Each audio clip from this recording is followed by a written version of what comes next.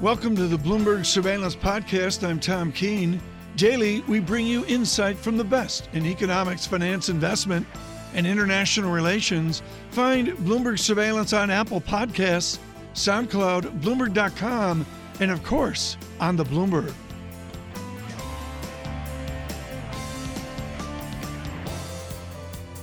There's sort of a big tension when we talk about China trade talks, which is just how much ammunition does the government of China, does the PBOC have to stimulate the economy amid all of the back and forth between the U.S. and China.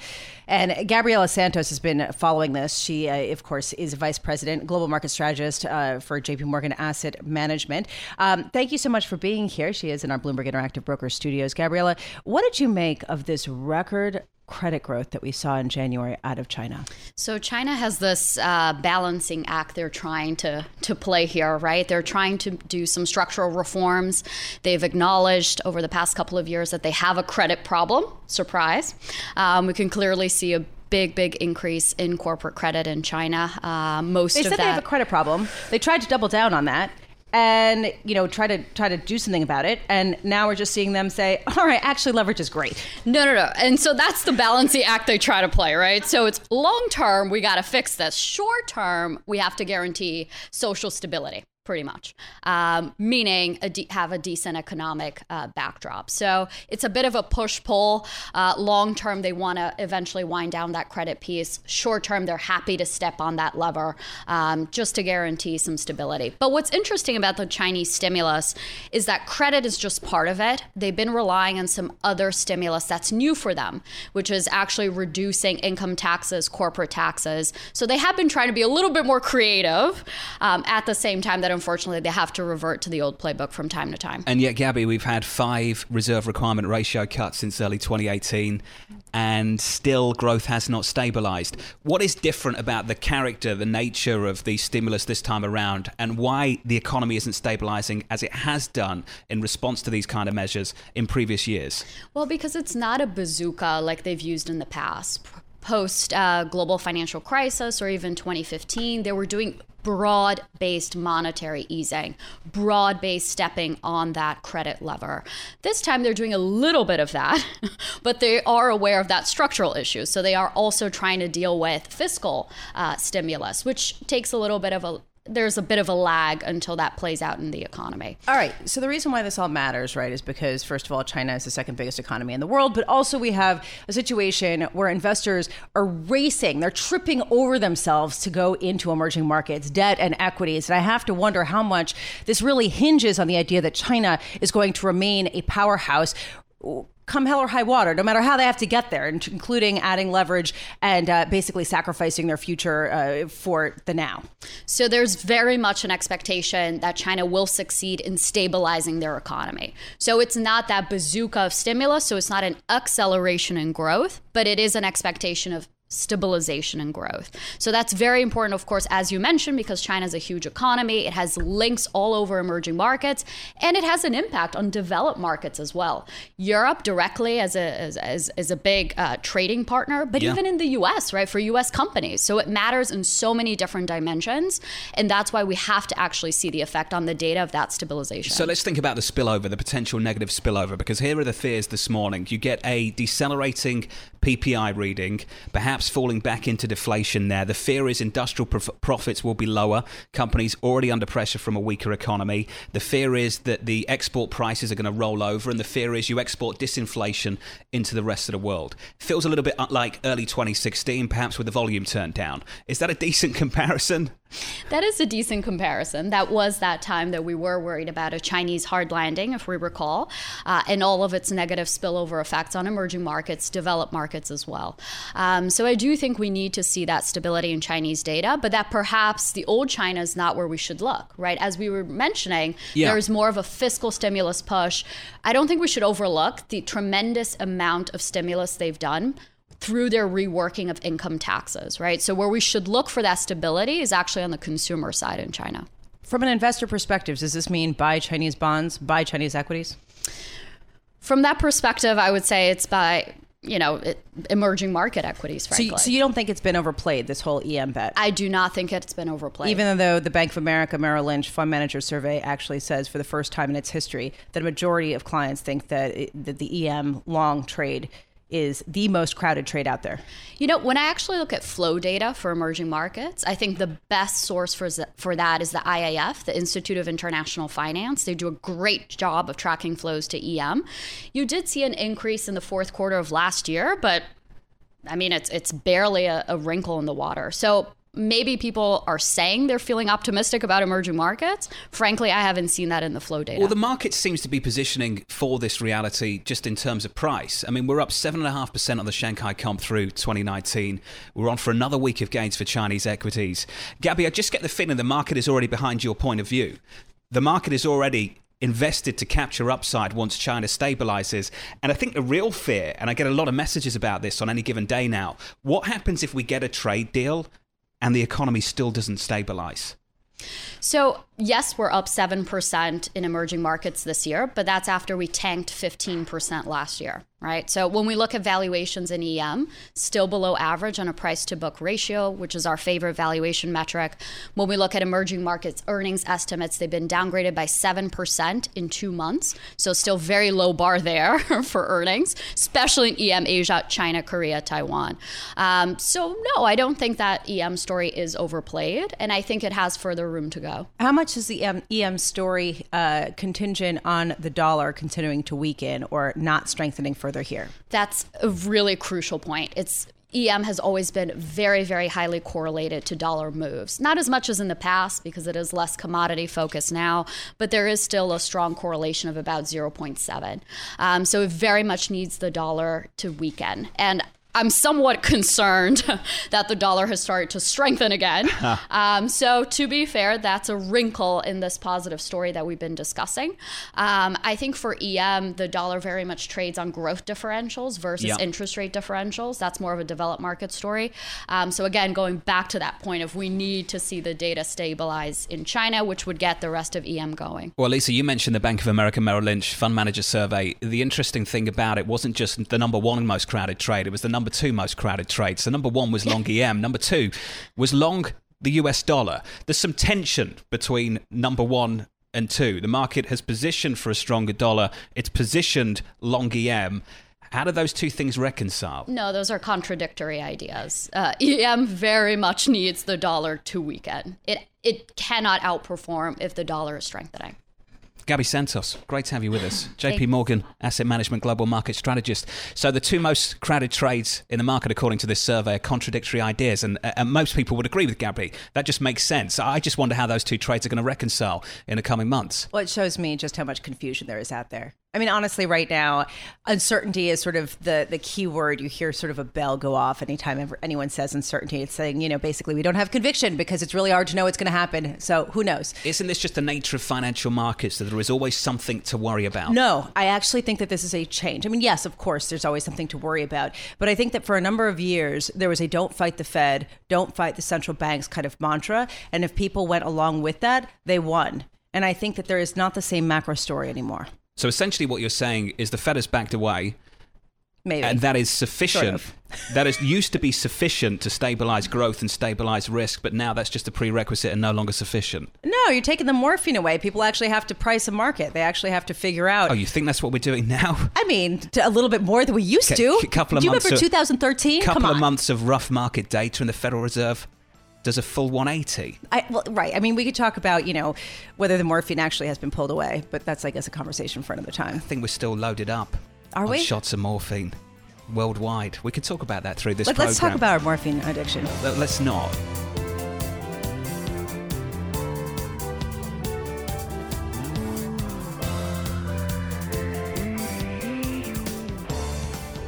I want to really dig into the dollar because this seems to be one of the biggest conundrums of 2019. Is it going to strengthen or weaken? And joining us now is Bipin Rai. He is CIBC Head of North American Foreign Exchange Strategy.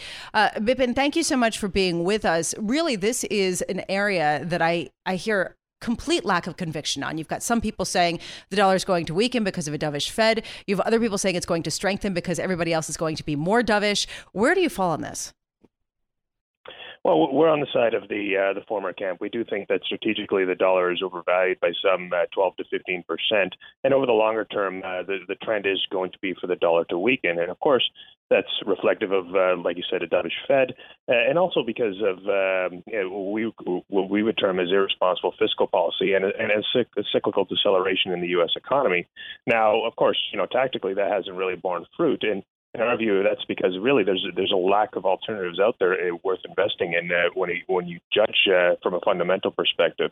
And that's really what's kept the dollar afloat, in our view, for the first month or so in 2019. The argument over the fiscal story for foreign exchange that I've heard a couple of times, in fact, many times over the last couple of years, is that the fiscal deficit's going to get so big to fund it. Either you need much higher treasury yields or you need a much weaker currency. Bipin, why does that story play out anytime soon? That's probably going to be something, again, that's going to weigh on the dollar more longer term as opposed to anything short term. And again, when we look at cyclical deficits or even, fiscal deficits versus the dollar, it tends to be a 4 to 5 quarter lag. And again, that was something that was implemented last year. So we would still expect it to be more of a late 2019, early 2020 story. And again, the key question to ask is that, you run the risk of running a deficit, a large deficit now. What happens when the U.S. encounters a recession? Does that deficit blow out to, say, 8 to 9% of GDP? We do think that that's going to be a little too much for foreign investors to stomach. So you think the reaction function of investors, the central bias of investors that has existed for a long, long time now is going to change in the next downturn? Because typically, Bipin, what we're used to is if the global economy turns lower, you buy two things. You buy treasuries and you buy the U.S. dollar. You think that changes next time around? We think there is a good chance because, again, with the tax cuts last year, what ended up happening was a cyclical decoupling of how the Eurozone economic picture grows and also how the Japanese economic picture grows. And also now with the U.S. economy undergoing a downturn. I think what's been underappreciated is that we're just entering the U.S. cyclical downturn now, whereas the Eurozone and Japan have already been going through it. So we would expect the Eurozone and Japanese economies to come out of this cyclical downturn much sooner than the U.S. will. And in our mind, investors will punish the U.S. fiscal situation because of that. And again, it's not a slight against the U.S. dollar's role as a reserve currency at this point. We do think that's much more of a longer term theme as opposed to the here and now. But we do think it's going to be more of a story about the decoupling of these cyclical pictures in some of the other larger economies in the U.S. It's so interesting because we do talk about the deepening deficit in the U.S. and we talk about some of the concerns around the dollar as a reserve currency, and yet there is zero evidence, certainly with rates, that people do punish the U.S. for borrowing a lot of money. I mean, you see people just flooding back to treasuries. So I guess where have we seen any evidence that there is any recognition by investors that the fiscal backdrop is weakening? You haven't seen it yet. No, that's something that's going to take a longer time to play out. And again, you're right. I mean, where's the liquidity? Where's the yield right now? It's in the U.S. dollar. And that's part and parcel of the reason why the U.S. dollar still remains somewhat firm. But again, we'd caution the investors to remember that which economies are running the current account surpluses and where are we seeing the portfolio investment really flow out of? And that's, of course, your surplus economies like the Eurozone and Japan. So what happens when we start to see domestic yields in those economies start to rise when their economies are outperforming the U.S.? You would expect to see some reversal of portfolio flows that we've seen over the last couple of years. So that would be movement out of the U.S. economy and out of U.S. securities and back into potentially Japanese, European, or other surplus economies. And again, that's going to weigh on the dollar to a certain extent. I want to get your view on the prospect for a trade deal. The headlines have dropped across the Bloomberg in the last hour or so. And one of the headlines that jumped out to me, amidst all the happy talk about progress, is this line right here. The United States is focused on technology transfer and currency in these talks. Bipin, how is the currency going to be a feature of these negotiations? Well, I mean, there is the risk that the Chinese could weaponize the renminbi and let it depreciate even further. And again, if I were the U.S., I'd be somewhat concerned about that, given the implications for trade. And of course, we've seen a ratcheting up of rhetoric from the Trump administration on that. But at the same time, the end goal for the Chinese is still to liberalize the currency. The only issue is they can't do it that quickly, because if you were to do it quickly, you would expect to see massive capital outflows from the Chinese economy, and then you get a weaker renminbi anyway. So again, I mean, it's kind of a fine balancing act for the Chinese to do that. And again, the focus on the currency, in our view, is still very much an important part of the Trump platform when it comes to China. But I would argue that the technology transfer is probably, at least in the near term, the more important feature to keep an eye on. On the currency specifically, though, and then we can get to technology transfer just quickly, I find it difficult to see how we can push for the Chinese to liberalize the currency because, as you say, it will end up with a weaker Chinese currency. So what are we effectively asking the Chinese to do? Not to liberalize the currency? I think there's still a misplaced rationale amongst the Trump administration that the Chinese are managing the currency to be weaker than it really needs to be. In our view, again, the current account surplus has shrunk over several years, and that again alludes to the fact that the currency needs to be somewhat weaker. So again, we would chalk it up to somewhat of a misplaced view amongst the Trump administration in regards to what the Chinese are doing with the currency. It's quite the opposite of what we had in the middle part of the last decade, where you could make a reasonably sound argument that the Chinese were keeping the currency artificially weak. We don't think that's the case anymore. In fact, we do think that the Trump administration needs to update their view on the Chinese currency and how they're managing it. Bipin Rai of CIBC, what is your highest conviction trade this year? Well, we are bullish on surplus currencies such as the Japanese yen and the Swiss franc to a degree. And again, those aren't yield plays naturally. They're more of an extension of our view that liquidity will continue to wane, and we will be entering more or less of a risk-off environment going forward. We do think that this equity rally was overdue, given the fact that we overshot in Q4.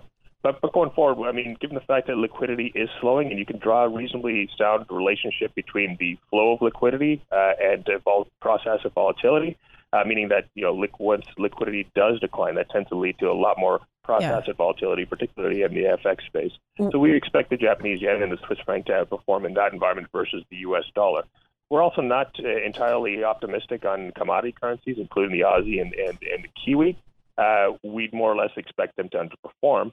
And again, if we are looking at the Eurozone, we're more or less waiting until the political waters become much less muddier. Of course, we've got the parliamentary elections in May, and of course, we've got the Spanish election that's just been called for on April 28th. And then you've got the Brexit situation, whether or not that represents a shock to the Eurozone. However, we remain somewhat optimistic on the Scandinavian currencies, including the Swedish krona. The central bank there is looking set to raise rates going forward. So, again, it's really a story about surplus currencies in our mind going forward, and we think that's perhaps the safest bet to play in the FX markets. So, safety above all else. Bipin Rai, thank you so much for being with us. Bipin Rai, CIBC Head of North American Foreign Exchange Strategy.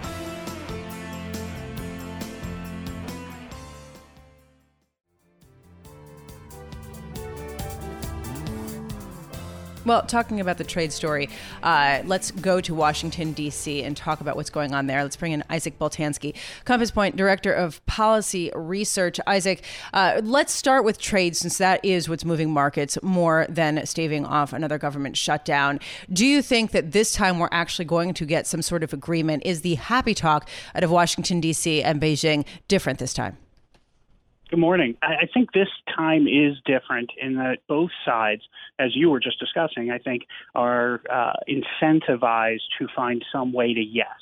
It's still unclear what exactly that's going to look like. It's still unclear what the enforcement mechanisms will be, which is perhaps the most important part of this whole story.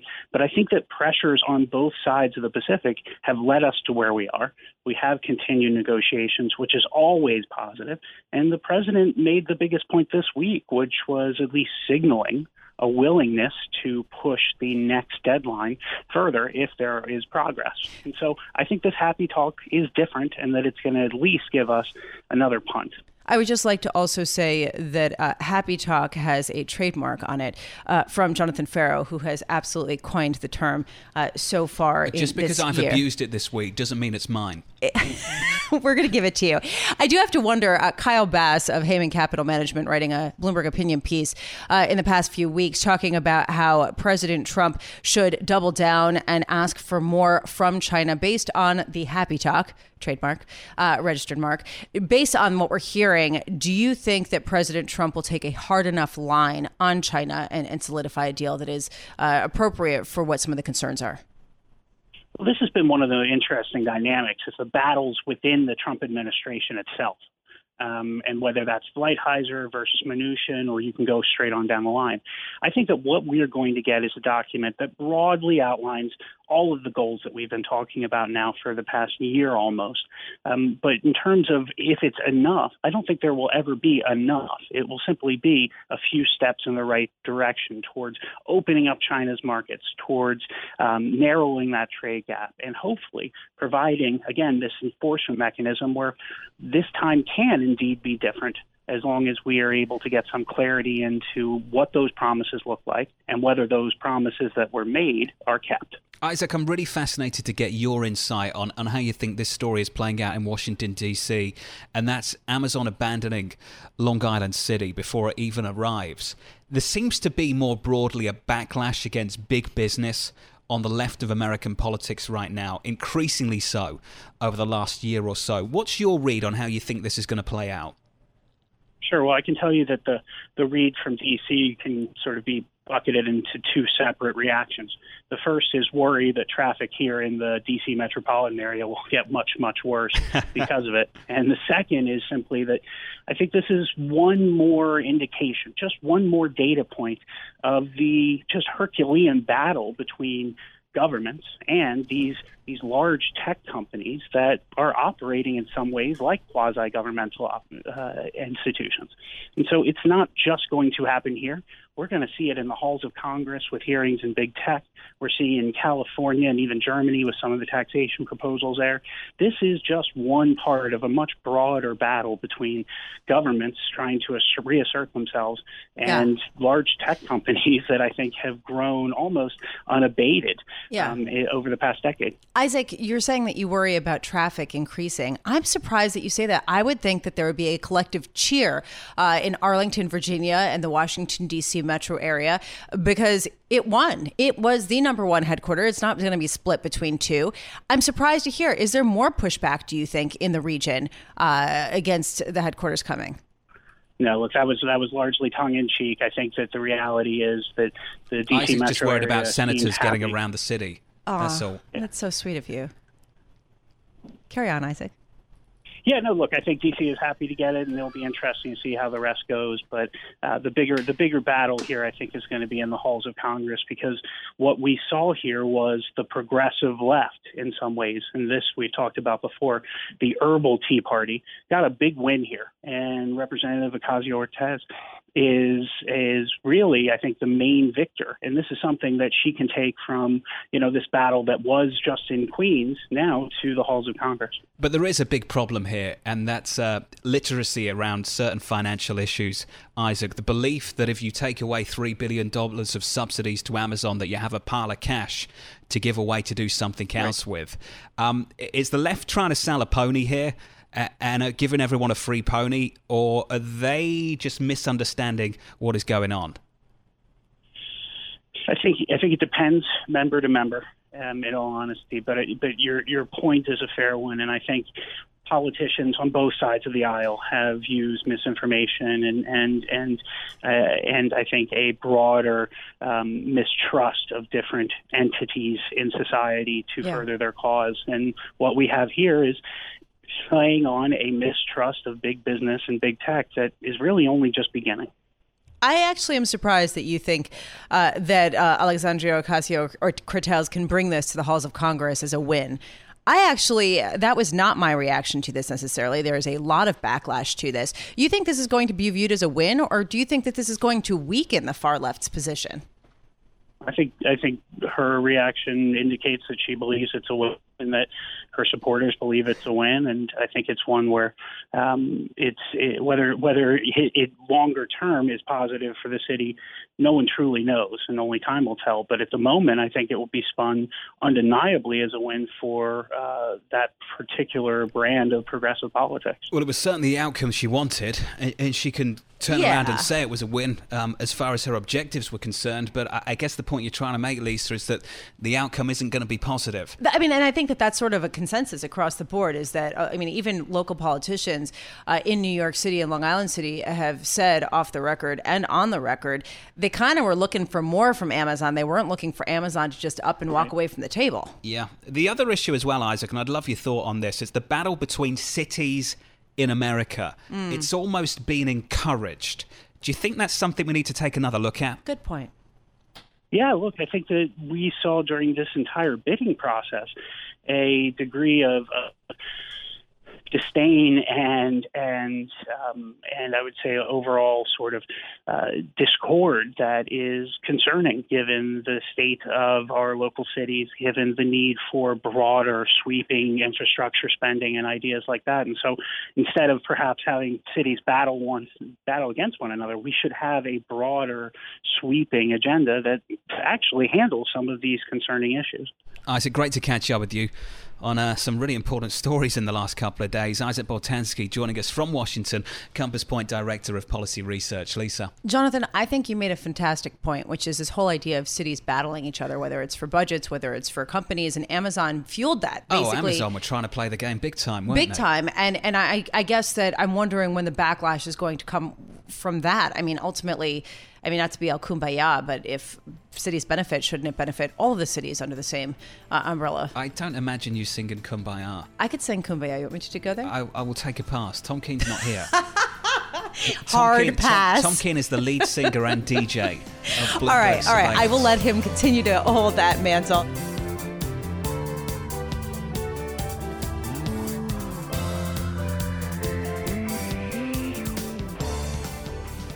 Paul Sweeney joining me in the office here in the Bloomberg Interactive Brokers studios. Paul, really interesting to watch what's going on in Nigeria. It's being called a bellwether for African democracy, that this election has more to do not just with Nigeria, but the fate of democracy in the entire continent. Joining us now to discuss, Amaka Anku, Eurasia Group Practice Head for Africa. Amaka, can you just set up for people who are not following the African elections, what are we looking for? Why are they so crucial? Great. So this is Nigeria's sixth election since it returned to democratic rule in 1999. The last two have been fairly competitive. The last one, the incumbent lost to the opposition, who is now the president, Muhammadu Buhari. This one is also very close, and Buhari now faces a challenge from Atiku Abubakar. And people are watching to see, will this be another scenario where an incumbent loses? But if the opposition doesn't win, will they accept the results? So there's some tension in the air right now to see how this goes down tomorrow. So, Amaka, obviously this is an important election. Nigeria is Africa's largest economy. What is the impact, do you believe, from this election on the broader economy in Nigeria and maybe the region in general? Frankly, not much. So at Eurasia Group, we had Nigeria on our top 10 global risks for 2019, in part because we were making the point that, there was some optimism that if the opposition candidate was to win, it might herald some drastic change for the economy and, more positive outlook. The truth is that there are really sort of two not-so-great choices before Nigerians tomorrow, and we don't see the opposition candidate being able to significantly improve the country's outlook in the next 4 years. And that's because he's dogged by severe allegations of corruption. He has no record of really tackling sort of the main problems Nigeria faces, which is revenue generation. It collects kind of one of the smallest revenues on the entire continent. So those are the main issues. And then, of course, there's a huge infrastructure deficit. Those are the main issues, and we just don't think that either candidate has either the energy, the creativity, or the competence to really tackle them, unfortunately. Yeah. Amaka Anku, thank you so much for being with us. Amaka Anku is Eurasia Group Practice Head focused on Africa and talking about the Nigerian elections. Really interesting to think, given how big this economy is, given that this nation has more than $100 billion of debt and has been borrowing a lot in recent years, and given the fact that it is setting the tone for democracy in the entire continent. Definitely something that we are watching very closely just to see if this does show that democracy is not necessarily on a back foot in the continent. Thanks for listening to the Bloomberg Surveillance Podcast. Subscribe and listen to interviews on Apple Podcasts, SoundCloud, or whichever podcast platform you prefer. I'm on Twitter at Tom Keene. Before the podcast, you can always catch us worldwide on Bloomberg Radio.